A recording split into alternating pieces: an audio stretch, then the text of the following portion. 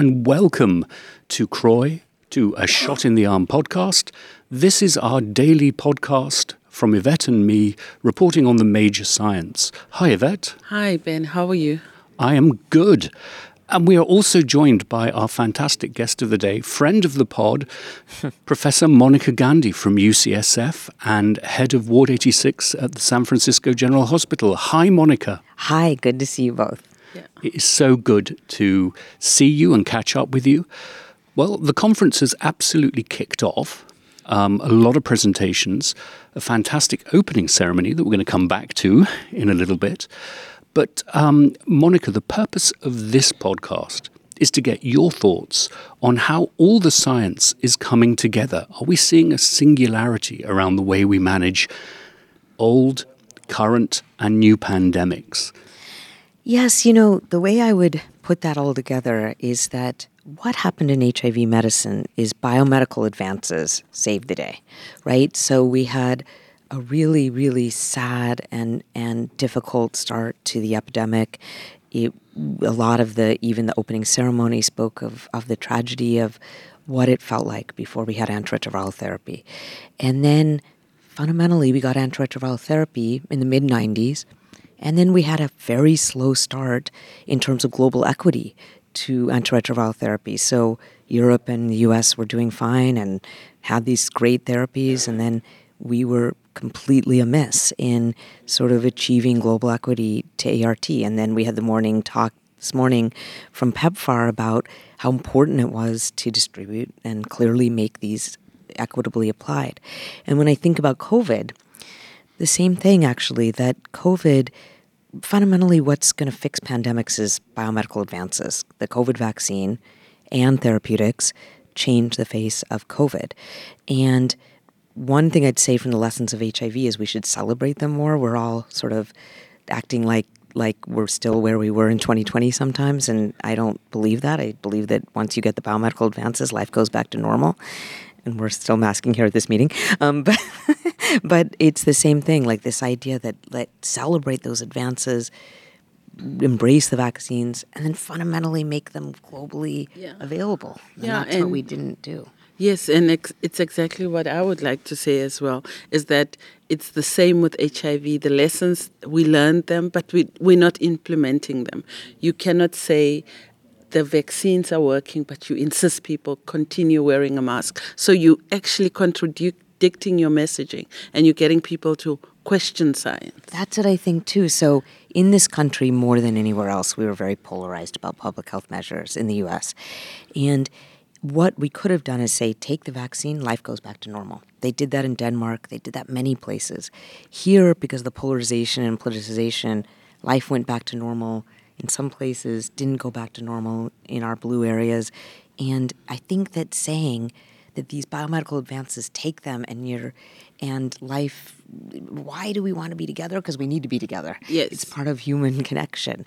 And so I agree that was, it's interesting to see that at CROI, to see that strict masking policy when we all submitted vaccination requirements, we're all vaccinated.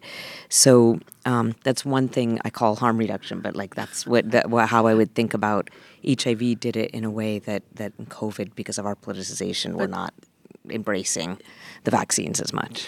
It's belt and braces, isn't it? Yes.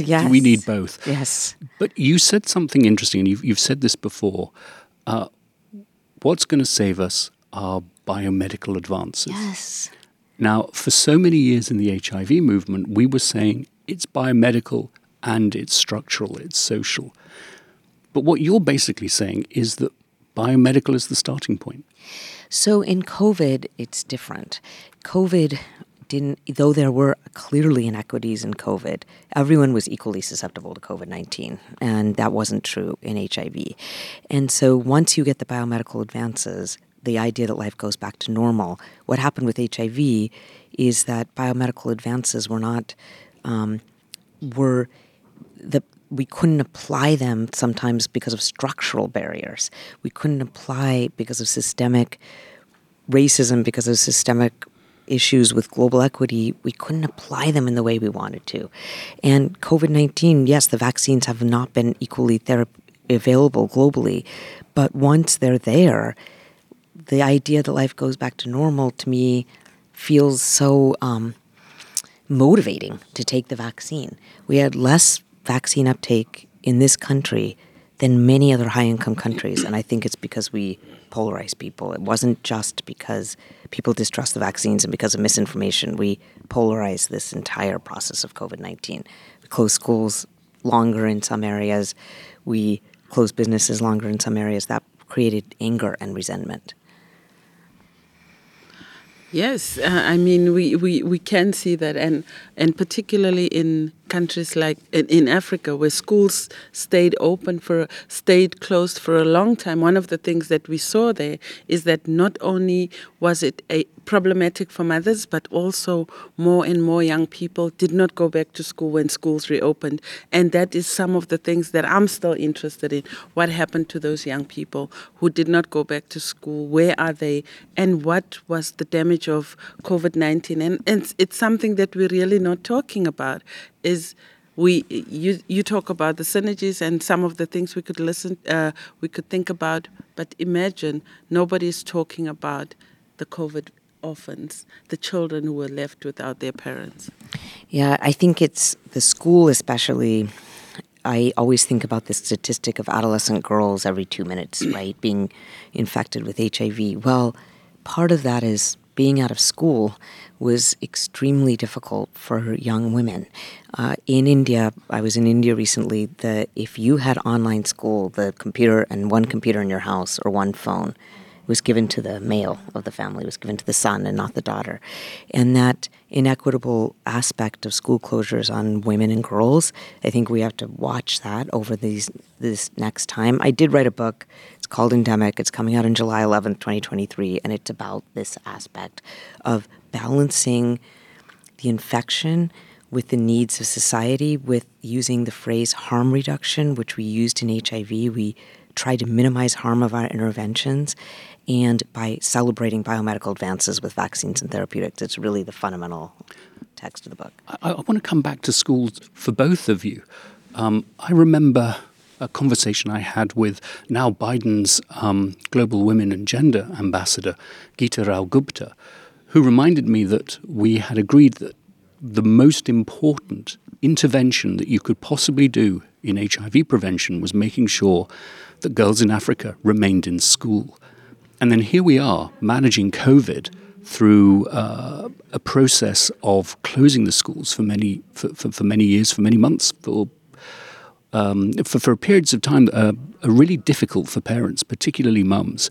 And Monica, you were very outspoken in the San Francisco Bay Area about school closures. Could you talk a bit about that? I was outspoken because we were, like many blue regions of the country, we kept our schools closed longer than red states. The issue was that wasn't a leftist position. In Scandinavia, which is a leftist place, they opened the schools within 6 weeks. It actually was the leftist idea that the vulnerable need school, that the poor need school, that you just because you're rich and can send your child to private school, that public schools needed to be open for low-income children. And that became a codified political aspect of our COVID-19 response in the United States, where blue states were more rigid and closed schools and red states weren't. And yet that isn't along any principle that protects the poor. So I think that we became very political because Trump was the president when COVID started, and he encouraged opening of schools, and suddenly everyone changed their mind because it was a reactionary stance against Trump. We can't do this again. Like, moving forward, we can't make public health so political. And it was political with HIV as well. There's no doubt.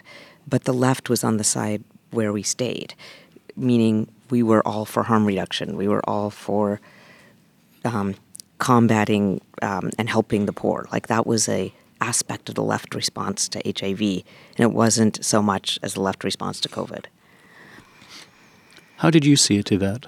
Yes, I think especially around, for me, it goes with the connection with HIV. So when you look at what happened in South Africa, and one of the things that I stood up against was the fact that young people were actually locked down with some of their perpetrators. And the rapist was at home, the poor children was at home, and these kids did not have a space to be safe in.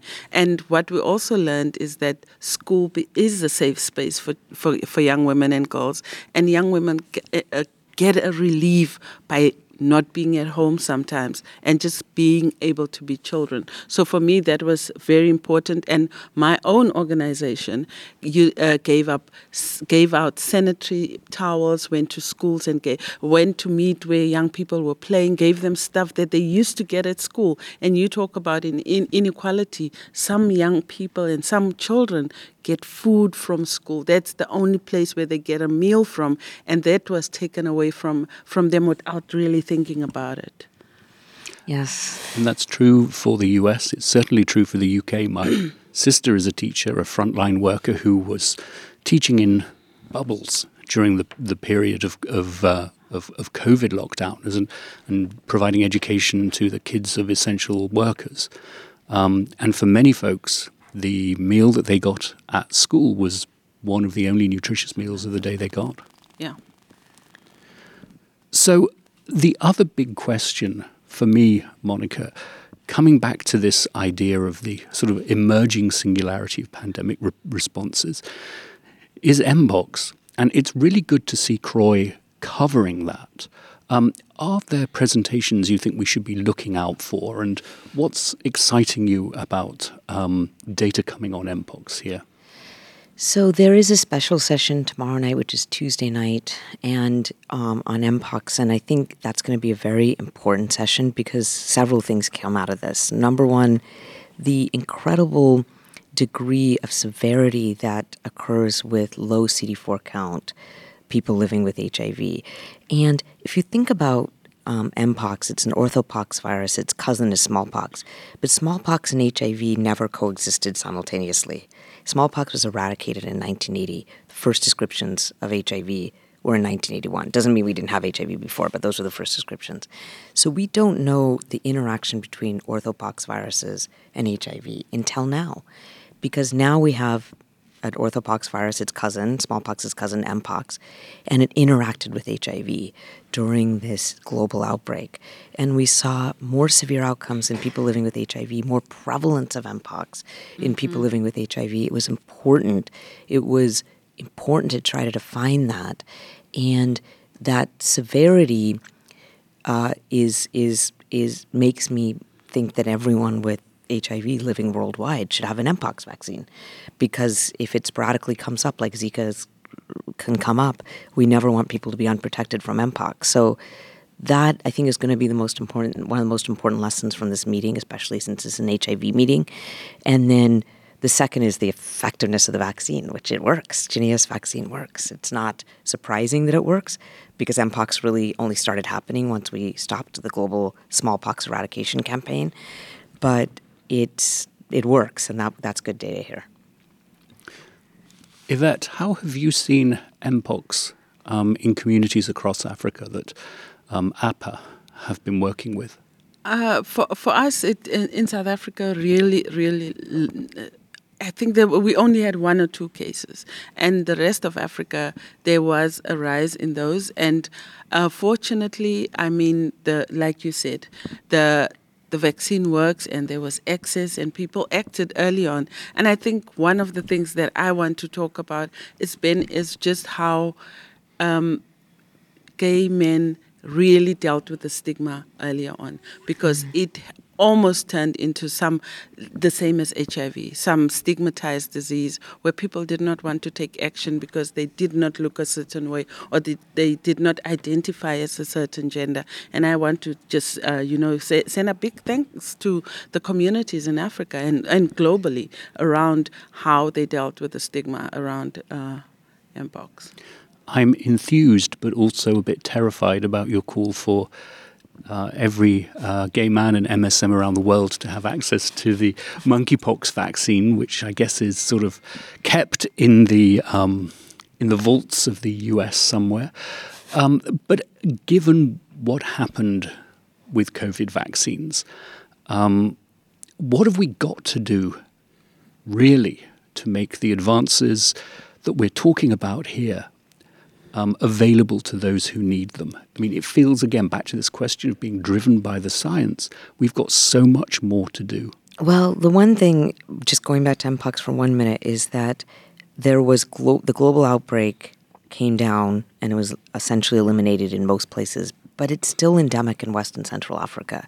And the fact that the place where Mpox is endemic, because it's actually in rodent populations there, that place, those areas didn't get the vaccine, was just tragic. Like, it was just so clearly emblematic of what happened with antiretroviral therapy and then fundamentally what happened with COVID vaccines. COVID vaccines, yes, natural immunity works to COVID. Yes, like, that's pretty definitive. But the reason to get a vaccine is to avoid a natural infection, which can make you very sick. We are going to need ongoing COVID-19 vaccination of older populations, no matter where you live, including Africa. And so the idea that we wouldn't have global equity to have booster vaccinations of older people yet and vulnerable people is we're just recapitulating what happened with HIV antiretroviral therapy. This is never going to go away. COVID-19 is always going to be with us, and we're going to need ongoing who needs boosters, who needs the therapeutics, and it's the vulnerable. And so we can't take this kind of we have to remember what happened with HIV. We have to make these vaccines available. The WHO actually did try, and the campaign didn't go where it should have because of the greed of rich countries. And to see that play out again, this is one chapter in this book I wrote, to see play out again what happened with antiretroviral therapy and it happened again with COVID vaccines, I think and Mpox vaccines, is tragic. I can't believe we're doing this again. Yes, definitely. But we have one opportunity that we can't miss, and it's that Africa needs to produce its own vaccines, and that we have an opportunity with the BioVac and all of those interventions and the things that are happening with South Africa being part of the spaces, as well as India, part of the places that can produce vaccines. But we need to refuse to produce vaccines only to send them out of our countries so that the West can have access. Our governments needs to really, really talk about that and really create a space and some kind of negotiations with these with the countries that they produce these drugs for. It's totally unfair and unethical for that method. That's a very, very good point. India ended up really helping with global antiretroviral access, but why would India be giving anything to the West? Like, they have to keep their supply. Yeah, that's a very good point. So, but bringing this back to the scientific question, is it also unscientific not to vaccinate all those who need it? The idea of resistance, and theoretically we had always feared that if we weren't providing adequate access to ARVs, that we might see the emergence of resistance, and that, potentially that could go to a population level, as in, some of these drugs not working anymore. And is the same true? Do you have that fear for COVID? Why is that? It is different. Antimicrobial and antiviral resistance is enhanced by by inadequate exposure or low-level exposure to antivirals, like, not taking the medication every day. But immunity works differently. I'm not worried actually about resistance because I don't think that the virus has become immune evasive in terms of T-cell and B-cell immunity. The antibodies don't work as well. I'm more worried about that who is most at risk of COVID-19. There was this Lancet 30 million person study that showed after 2 doses, older people, those on immunosuppressants, and those with 5 comorbidities are still very much at risk for COVID. They will need ongoing booster vaccinations. And so you can't, just because a lot of people have been exposed to COVID worldwide, I think there's an estimate that maybe 85% of people have seen COVID worldwide. You will have some immunity, but if you're older, your immunity wanes. You need boosters. And so I think the way to think about COVID-19 is that vulnerable people, including probably people with HIV with lower CD4 counts, will need ongoing booster vaccination, which means it's not over, it'll never be over, and we need to provide COVID vaccines worldwide. So, yeah, that I think has been one of the underlying themes of the last day. We've all been talking fantastic. We're back together. We're talking science, but how do we get it to the people who need it? That's the big question. I'm going to put you on the spot, Yvette, as our co-host, but also superstar, breakout superstar of CROI 2023. Your presentation last night in the opening plenary. And you had really emphasized the importance of acknowledging the leadership of women and girls. And I know it's a topic that's really key to both of you. And it was excellent, by the way. Your so talk was much. riveting. Thank you so much. I mean, my talk was driven, one, by just to bring in women. One of the biggest issues that we have, and I think we have in science, is science doesn't recognize the role women played and the role that we are still playing in getting us to where we are. Women always have to convince our communities. We are the ones who do social mobilization. A few weeks ago, I just said to some people, I don't want us to only do social mobilization. I don't want you to think I'm just here to bring my community. I bring much more than just that. So for me, last night, Brian, was bringing all these women that you've met across the world as you were traveling as a young person, finding out about HIV, was for us to bring them into the room, to recognize them, because erasure is a real thing. If I did not do what I did last night, some people would have forgotten Joanna Ngala, would have forgotten Prudence Mabele, would have forgotten Cindy Van Zyl. And I say this with my chest, that Cindy Van Zyl is even bigger than Bruce Richmond when it comes to the project U equals U. And I say it because she did it. She had over 1 million followers, and she was the one who did U equals U work in South Africa, and we are not recognizing that. Sorry, Comrade Bruce, but yeah, it is the truth. The reason her talk was so amazing, I think, is that you're right, like, women are the substratum of society, and they have done so much during this pandemic of HIV and yet been so not recognized. And that's a bizarre twist that, like, they are, I mean, increasingly on the stage, but much less so than they should have been. Yes, and everybody expected me to be excited to be the only woman, the only black person on that stage, and I was not happy. Yeah. There's something wrong with wanting to always be the only one, the first one. For me, that was like, no, man, this has been our space forever. Yeah. And we were just waiting for the right moment and the right person to be there who's not afraid. By the way, I'm not afraid of anything. So I know the risk of what I said yesterday, but I also know that it hit home. When I got off that stage, Dr. Fauci, every person was like, Yvette, you brought that thing home, and we understand. It did. You said that there's such thing as righteous anger. That's right. That's right. That's why you speak out. You said I spoke out about schools in the Bay Area. That was hard to do, actually. But I was angry. It seemed really unfair. And so you inspired me last night that Thank you. Maybe it was okay. So as we look at the conference and data that's going to come out that's very specific for girls and women, particularly in Africa, anything that's you're interested in that we should keep our eye out on? I mean, I just went to this Doxy Pep session, so I was just going to go back after this. I was disappointed to see the high rate in the Doxy Pep study in Kenya among cisgender women, the high rate of STDs, how high they were. Probably many of these women could be sex workers because they were all on PrEP, and yet the Doxy was not effective for STD prevention. I get really worried when we start explaining, like saying it's biologic, because that sounded a lot like why tenofovir. People thought tenofovir didn't work, and it wasn't biologic. It works in women. So I don't want people to think, oh, it's the mucosa, it's the vagina, it's the... Let's just like really confirm what's happening, what kind of stigma it was to take Doxy, were people taking it, like what will work for this population, because we need to reduce STDs.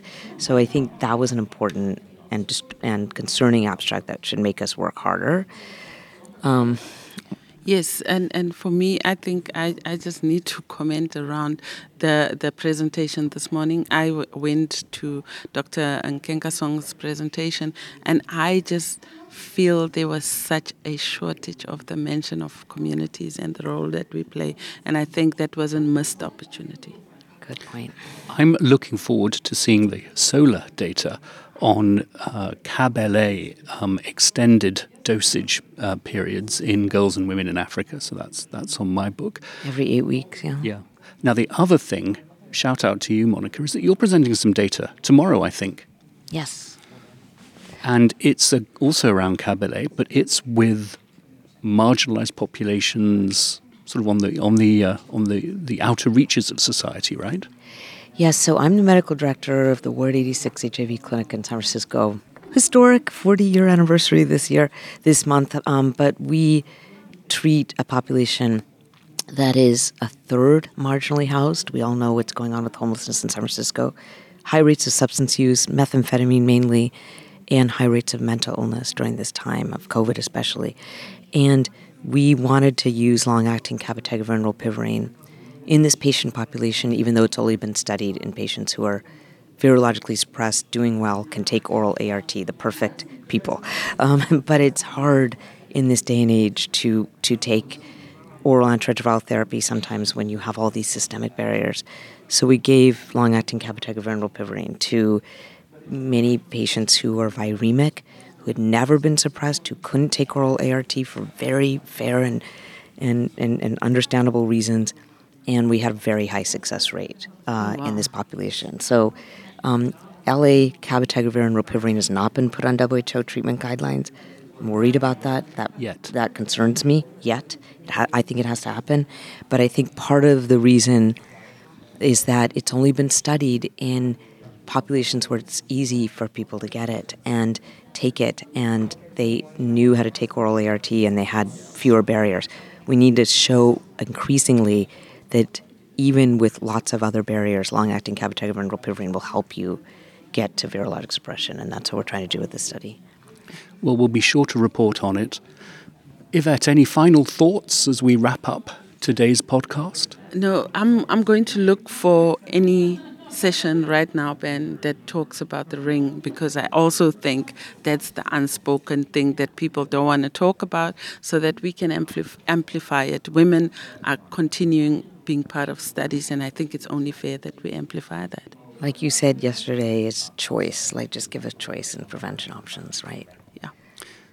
Well, I guess that's it then for this episode. Monica, we should let you get back to the sessions. That's what we're here for, after all. Yes. Thank you. Thanks so much for joining us. And can I make a plug that you join the podcast again when you're ready to talk about your book as it goes live? Yes, City Arts and Lectures in San Francisco is going to launch it, so or have an event, so we'll talk then. All right. Thank you so much for joining us Good today. to see you. Thank you. And have a great day. Thank you. Thanks.